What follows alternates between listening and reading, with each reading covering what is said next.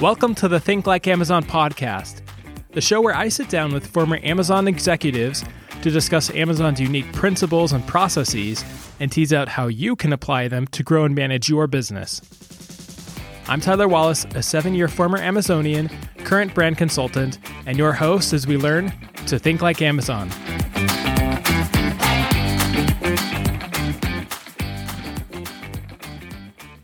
Welcome to the Think Like Amazon podcast. Today, I'm pleased to have Chad Gelzer with me on the show.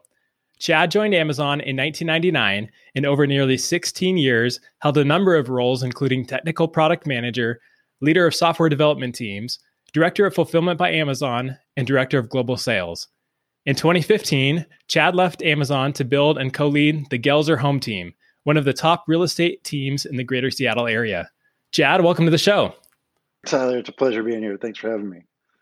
The pleasure is mine and many listeners that will be tuning in. 16 years is a long time at Amazon, even by today's standards. I know that you've moved on a few years ago, but joining in 1999, those were still the early days. It was pre-internet bubble bursting, and Amazon was a much smaller company than what it is today. So maybe before we dive into the meat and potatoes of what we'll discuss here, can you tell us a little bit more about yourself and those 16 years that you spent at Amazon? So I've always been driven to kind of create and build. And I started my career at Weyerhaeuser, electrical engineering right out of school, a little bit of software development, building solutions for manufacturing paper and baby diapers. So you go from there. Amazon calls me in 1999. I'm like, should I keep doing baby diapers or is this book thing going to take off? And I just took a leap of faith. But the journey, innovation building, obsessing over customers, that was what got me to Amazon. And the problem space, because nothing had been written about it, there's no case studies, was just so fascinating. So the people I worked with, it's like, you talk about the 16 years at Amazon. It's funny. It's been 6 years since I've left. It feels like I just left. And it feels like those 16 years were really one long day. Right. So it's just something that it's weird. I feel like it's a continuation of what I've been doing. So people I work beside were brilliant. They're passionate, they're obsessed. And then the line between work and life, in general was definitely blurry, because you're all in. And so I had a family, a couple of kids. And in fact, my youngest son was born when he was 1 year old. And I was still at Amazon, just started. And so, he turned 17. I go, I need to kind of pause. So my kids were getting older and I wanted to love on my family a little bit and actually create and see if I can build something of my own. So that's my whole career in a nutshell. That's great. I find it super interesting that you worked with baby diapers before coming to Amazon and feeling like that was experience that might have been out of place at the time. Little did you probably realize that figuring out how to sell baby diapers was a big problem and a big opportunity for Amazon over the years. It was super funny. You come to Amazon on those days and you don't have an office, you don't have a desk, you just get a computer, 2 phones, a pager, and it's like, hey, we have some problems. Can you go solve those? It's like you just get pointed. So it was a great, great start. And again, it feels like just yesterday. So your last role at Amazon, up until the point you left, you were leading global sales. I know that there's the Fulfillment by Amazon sales team. There are teams that look at helping merchants expand from the U.S. to international or from international to the U.S. Did all of that touch your role or what part did you play in that? Yeah, so it all did. So I started with Fulfillment by Amazon as one of like 5 people on a team to build Fulfillment by Amazon for Amazon. And after a while, I moved into a new product development role and a business team. And then I actually grew into global sales. And global sales was bringing sellers from around the world, from country to country, to Amazon in all those marketplaces. So not just .com, but Japan or China or even, Europe.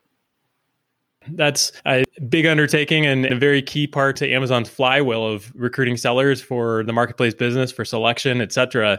One of the things there that I imagine, just having worked at Amazon, sometimes you might have an organization that is product focused and it's really just a handful of principal PMs and some engineers. But usually in the sales organizations, those are very large organizations because it takes a lot of boots on the ground to have these connections and be talking to sellers, be working with brands. Assuming that was the case, I imagine that a big component of your role was actually building and leading some of these teams at Amazon. Yeah, Tyler, in all my roles I had, it was funny because you kind of everybody started as an individual contributor, no matter what you're doing. And it evolves, almost every position evolves into a team, right? So you yourself build something and you go, hang on, this is bigger than me. And you build a business out of it, you launch something else out of it. And so it ends up being a team or a part of a business or a brand new business of Amazon. So yeah, everything at Amazon was around hiring and was around hiring the right people. I've definitely seen a lot of that, and your background at Amazon speaks to you having done a lot of that. And I assume that you've been continuing to build high-performing teams with the Gelzer Home Team. Maybe as a first topic, can you tell us a little bit about your approach to building a team? Sure, yeah. I'm going to skip all my crash and burn examples, and we'll talk about the kind of the mentors I had at Amazon. And it's really you're hiring one member at a time, right? So it's really cliche. But what I did is it's around three things. And these aren't my ideas. They're not original, but it's kind of around Jeff or my mentors. Like, how do you hire a team? And it's really three things. So I kind of put it in these buckets. One is you've got to have a big vision. So no matter what role I had at Amazon, if I needed to build that business, I had to have a business vision besides X number of units or X dollars in sales, or like that doesn't inspire just about anybody. So you have to have the vision big enough that people want to join you. So again, I said Jeff set the bar super high. He expected the same no matter what part of the business you're operating in, right? So people need to know that they can grow and expand. If your vision isn't big enough, you're probably not going to get a lot of followers. Second thing I'd probably say is this: is you have to know your strengths as a leader, and you have to hire others who are actually better than you and fill in your blind spots. And that's a hard part for even me at Amazon to realize that, hang on, these guys I'm hiring are way smarter than I am, or they're way better at X, right? And so oftentimes the smartest person wasn't the best hire because they had a different vision, they weren't a team player, and usually on my teams, they weren't customer obsessed. So they didn't have that customer component in there. No matter how good they were, they weren't hired. And so you have to hire people that actually will challenge you or me, and you have to be okay with that. That was the harder part for me. And then the third thing I'd say is, this is critical, and this is something that you learn over and over again, but your first hire or two are key, because that sets the bar for your entire team. It sets a cadence for your team. It sets an example for your team. These guys do set the bar. They help hire the rest of the team. They should be hired with the expectations that any of them, maybe 1, 2, or 3, are your successor someday. So you're actually hiring your first people to be your successor. And it's kind of scary, right? It's scary and exciting at the same time. We always started at Amazon hiring really fast. And that's great for things that you want to do that are very small. But if you want to build something big, you have to hire big vision people that can grow. And the growth is key. So you're hiring your successor. Every time you're hiring at the hiring bar, you say, can they lead this business in a year or two? We always aimed at missing a potential candidate rather than hiring the wrong candidate. So in the end, your team is actually stronger. I love that 3-step framework. A couple follow-up questions. Going back to your last point, I feel like your comments about making sure that first 1 or 2 hires are your strongest hires, that's almost your pipeline, your leadership pipeline. I don't find that always to be the case in how teams are formed. A lot of times it's, hey, what function do we need first? And it becomes, hey, we need to build a bunch of software. So we need to hire, our first hire needs to be a software engineer, or we need to hire an administrative assistant because we need to get all this admin work off of our plate. And often those roles, I imagine, tend to not be this general manager, leader type person that can hold the culture together. So were there trade-offs there that you had to be comfortable with to follow that framework? That's a great question, Tyler, because when I think back on this, even for me, you often were hiring for, or you took a role that you thought was below you. So at the time, you're coming into this role, you're hiring for these roles, and these roles are very small to start with, but they grow so rapidly that if you don't hire the right person, they've outgrown the role, or your business has outgrown them, and now you're stuck in your hiring again, and so you lose that momentum. And so when we would interview, we'd be looking for, can this person grow from X to Y over 2 or 3 years? And if they can't, then maybe we just can't get them. The other thing is if these candidates weren't self-aware enough to know that they were better than that position, but they also, again, my first point, believed in the vision, and they go, I'm totally going there. I'm doing that. When we started Fulfillment by Amazon, Tom Taylor, great VP, but I think he gathered 3, 4, 5 of us. I'm like, Tom, seriously, this thing? He goes, no, this is going to be big. And we talked about what it's going to do. And so I took a lesser role and I jumped on that team. And probably the greatest part of my career at Amazon was Fulfillment by Amazon and the people that we brought together, because everybody that joined that team were capable of doing so much more than when they started. So it's just, yeah, I think that's key. I really like that. And the distinction is hire for growth potential before hiring for the role. And it sounds like that's the prioritization that you made in this framework. I also have to imagine that the order of these 3 points is not accidental, with vision being first. So to talk a little bit more about that, I mean, you've mentioned the Fulfillment by Amazon program a few times. As you shared, it started off as a very small team. It's grown into a massive business. How did you plan for the long term when you were on that team, leading that team? And how did you go about creating that vision that trickled down to the team that you were hiring? I love this question, because I think when you're in the moment, you don't always truly know it's going to be big, but you have this internal, I don't know what it is, energy or something that says this could be it. And at Amazon, you had more opportunities for that than other places. But I read something from Stephen Covey, began with the end in mind. So if you know where you're going, if you know what the end goal was, if you know, and the end goal in Amazon was usually like 3 to 4 years, maybe 5, but you didn't really know, right? It was moving so fast. But if you begin with the end in mind, if you're in and your goal is crystal clear, you tend to only think long term. So you're making a bunch of short term decisions, but you're always checking them against the long term path, the long term goal. It doesn't mean you don't take short term actions, but they all need to move you closer. You make better decisions, and you're going to throw away some, which is fine, but you always have to know where you're going, right? And it's funny, I started FBA. We knew we were building something that had the scale. We were going to target, like, it has to support X number of sellers at launch. And I'm not going to give you the number because we were like, what? How many zeros is that? It was a big number.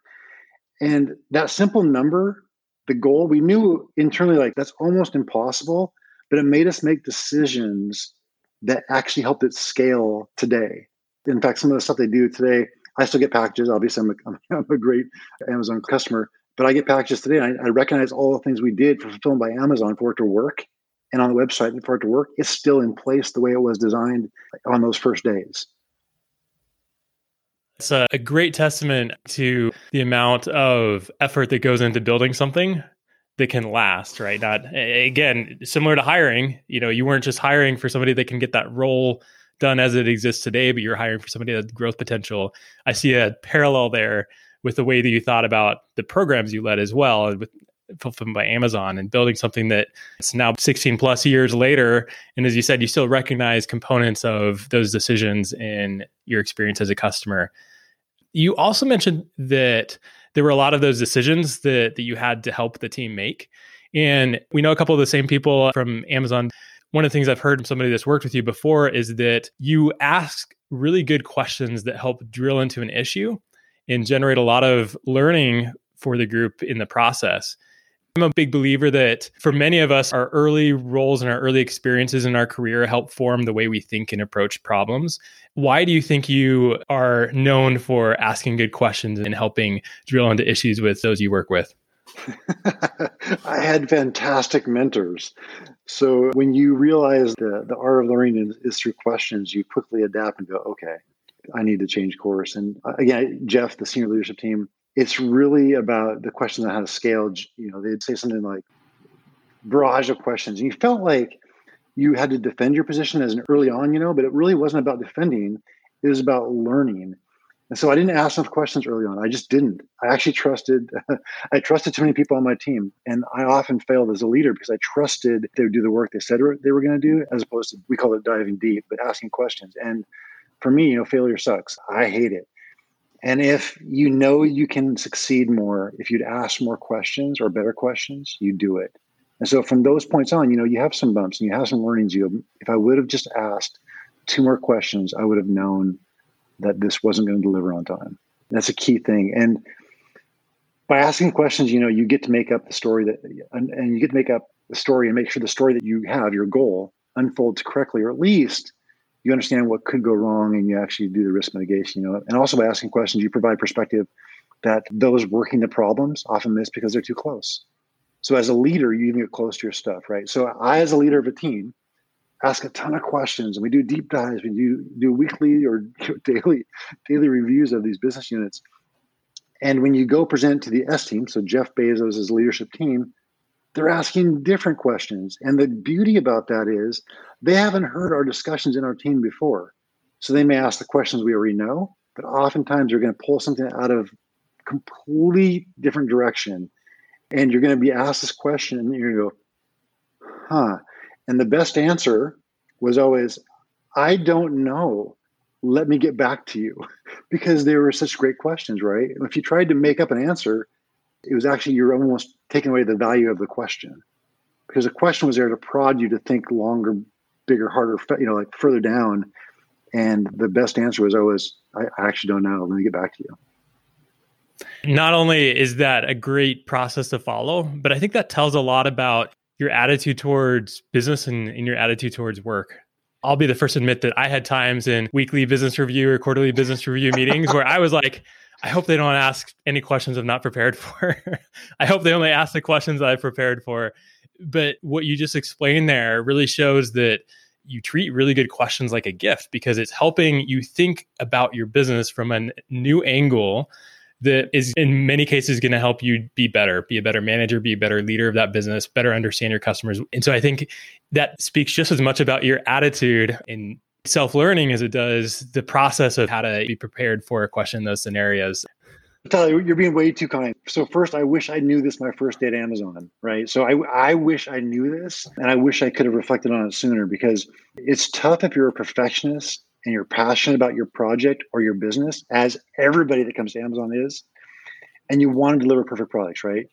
So the questions early on came as challenges to me and my team, right? They're challenges. They felt like what you just said. They feel like you're just being beat, and it's a big hit to your ego. So the key is using those questions to drive success, and that's where I adopted halfway through my career. I wish it was my day one, right? But it was halfway through. Is that leave the ego at the door, right? And that's really when we found that innovation actually takes off and happens. If you can drop that ownership. So again, ownership is a key leadership principle at Amazon. You have to drop your ownership of your idea when there's a better question or a better opportunity ahead of you. And I wish I learned that earlier, boy. I was like you, please just ask questions I know and studied for, but that's not really what it's for. It's about, please ask me questions I haven't thought of so I can make this even better.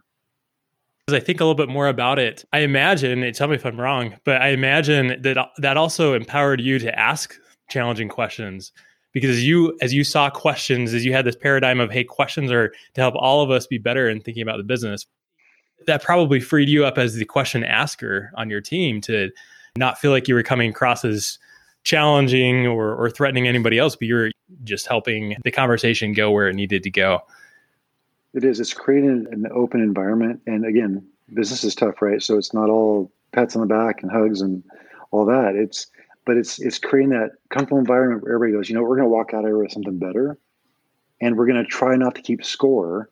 And let's just walk out with the best product we can. And the key was, if you ask your questions in a curious manner, not as an authoritative question, but as how would that work if you did this? Would this scale to this many customers? What happens if this? And it's just being curious. So it's all with the intent of your heart and kind of how you come at it. Will your team respond or not? That's the big takeaway, right? Because you can ask questions and you're almost asking like you're trying to walk somebody down a blind alley and they get stuck in a box. And that's not the intention at all. If you end up in a box, well, then good. Let's get you out of it. But that's not the intention of my questions. Yeah. I also love where Amazon's leadership principles bleed into each other. And I see what we're talking about here being very central to the ownership leadership principle in terms of thinking long-term, right? Not just taking short-term shortcuts, but thinking long-term for what's best for the business, but also into vocally self-critical and not take anything as personal attack, but rather trying to do what's best for the business. And I love the line in what's now the earned trust principle that says leaders don't think that their body odor smells of perfume, which to your point about being comfortable getting into those questions that you're not prepared for or that are difficult to answer or ask really is the way to take things forward. Chad, I want to fast forward a little bit now. We've been talking about Amazon. You've obviously left Amazon and built a real estate business. And I'd love to hear a little bit more about that transition. You spoke a little bit to some of the deciding factors leading up to that, but I'd love to hear a little bit more like what it was like going from working in a big tech and logistics company to going into real estate and building a team and a business and a model around this space. And what of these Amazon practices and principles from your past career have you found to apply well in the business you're in today? It's still tough to leave Amazon. I don't know if everybody's like that, but when you're in that place with that much passion and people that actually care, it's really hard to leave. So I still feel like one foot's in the door because I'm proud of what we built. But the transition I did, it was actually planned about 10 years before I left in 2005. And I started reading books on real estate. I started studying investments in real estate. Of course, systems and processes and software, all that was what I was doing every day. My wife, Teresa, had her own appraisal business. So we talked about that a lot. And we had friends in real estate. And over the course of talking to people, I saw such an unorganized, uncustomer-centric opportunity that it couldn't be anything but real estate. It's just like, I go, this is how you do it. These are the tools you use. This is what these realtors do. This is what escrow does. This is like, what? How does this even work? Where's the software? What's that? I mean, it was just all these things. So I started asking questions again, right? And so I just thought there must be a big opportunity to invent and build a business in this space and be customer obsessed, right? The funny thing is, once I started into real estate in 2015, full time, I started realizing what I actually didn't know. And when you dive into something, you go, oh, I actually know a lot less than I thought I did. And the opportunity was even bigger and it was even more challenging. So I focused on learning the processes. I focused on the business models. I read everything I could, and I was actually doing it. So for the first time when I left Amazon, I was actually doing real estate. And as I did it, I realized how hard the space was, which made me even more excited. And I went, okay, I'm not going to sell real estate. This is so not fun. I probably shouldn't say it on this podcast, but selling real estate is not fun. Selling houses is not fun. It's helping people. It's solving their problems. It's creating a streamlined experience that feels good. And it's also being the fiduciary and being the one that's looking out for people that don't know what's going on. It's like the whole problem space is different than I thought it was. I would be happy to never sell another home again. I'm super excited to help change the space and make it customer obsessed and customer centric and easy for people to really do that.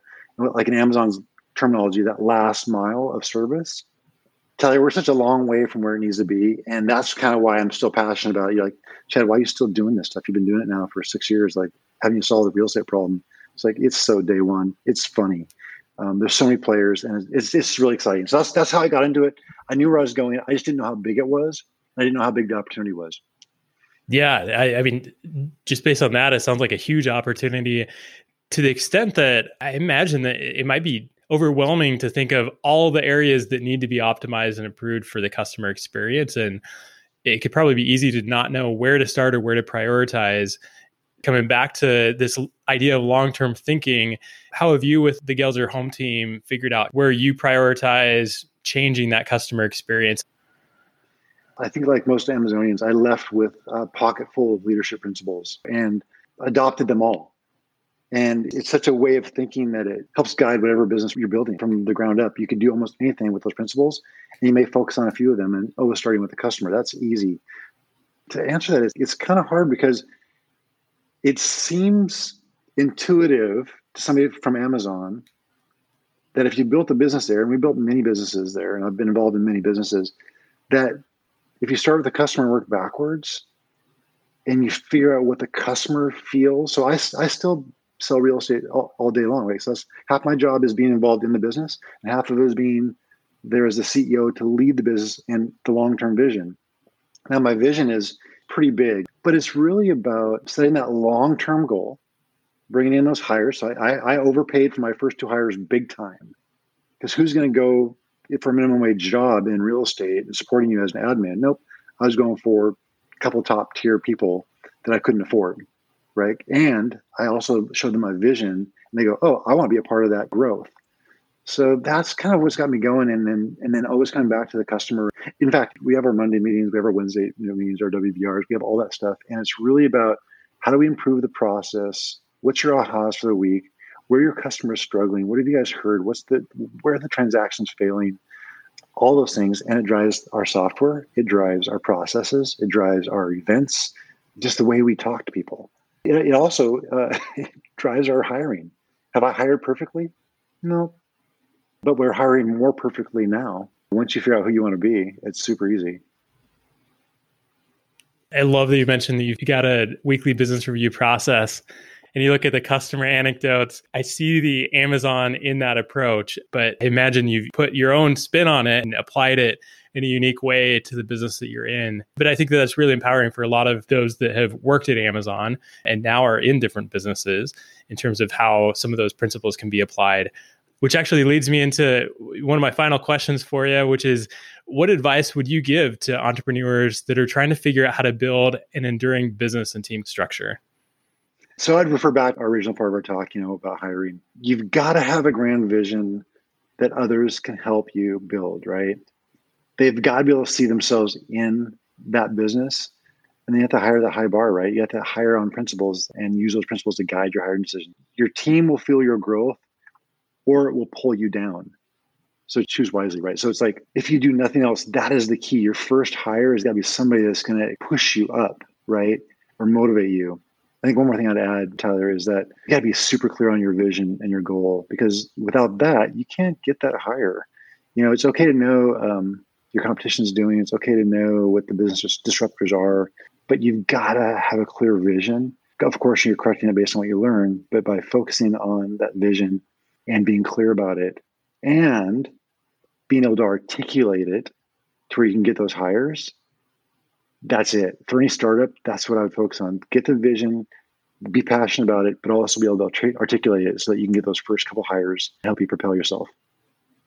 Chad, this has been fantastic. I appreciate the time here and diving into both your Amazon experience as well as what it's looked like transitioning from Amazon and building a business that you're involved in today. Who should consider reaching out to the Gelzer Home Team, and what's the best way that they can reach you? I'd love for everybody to just call me, but just go to GHThomes.com. So instead of saying you can also go to the GelzerHomeTeam.com. Doesn't quite scale, isn't customer friendly. You can't spell it. So GHThomes.com works perfect. We'll put a link to that as well in the podcast notes. But Chad, thanks again. This has been a lot of fun talking about long-term thinking, asking questions, building teams, creating a vision, and doing some really exciting things. So thanks for your time. Tyler, it was such a pleasure. I appreciate your time. Thank you.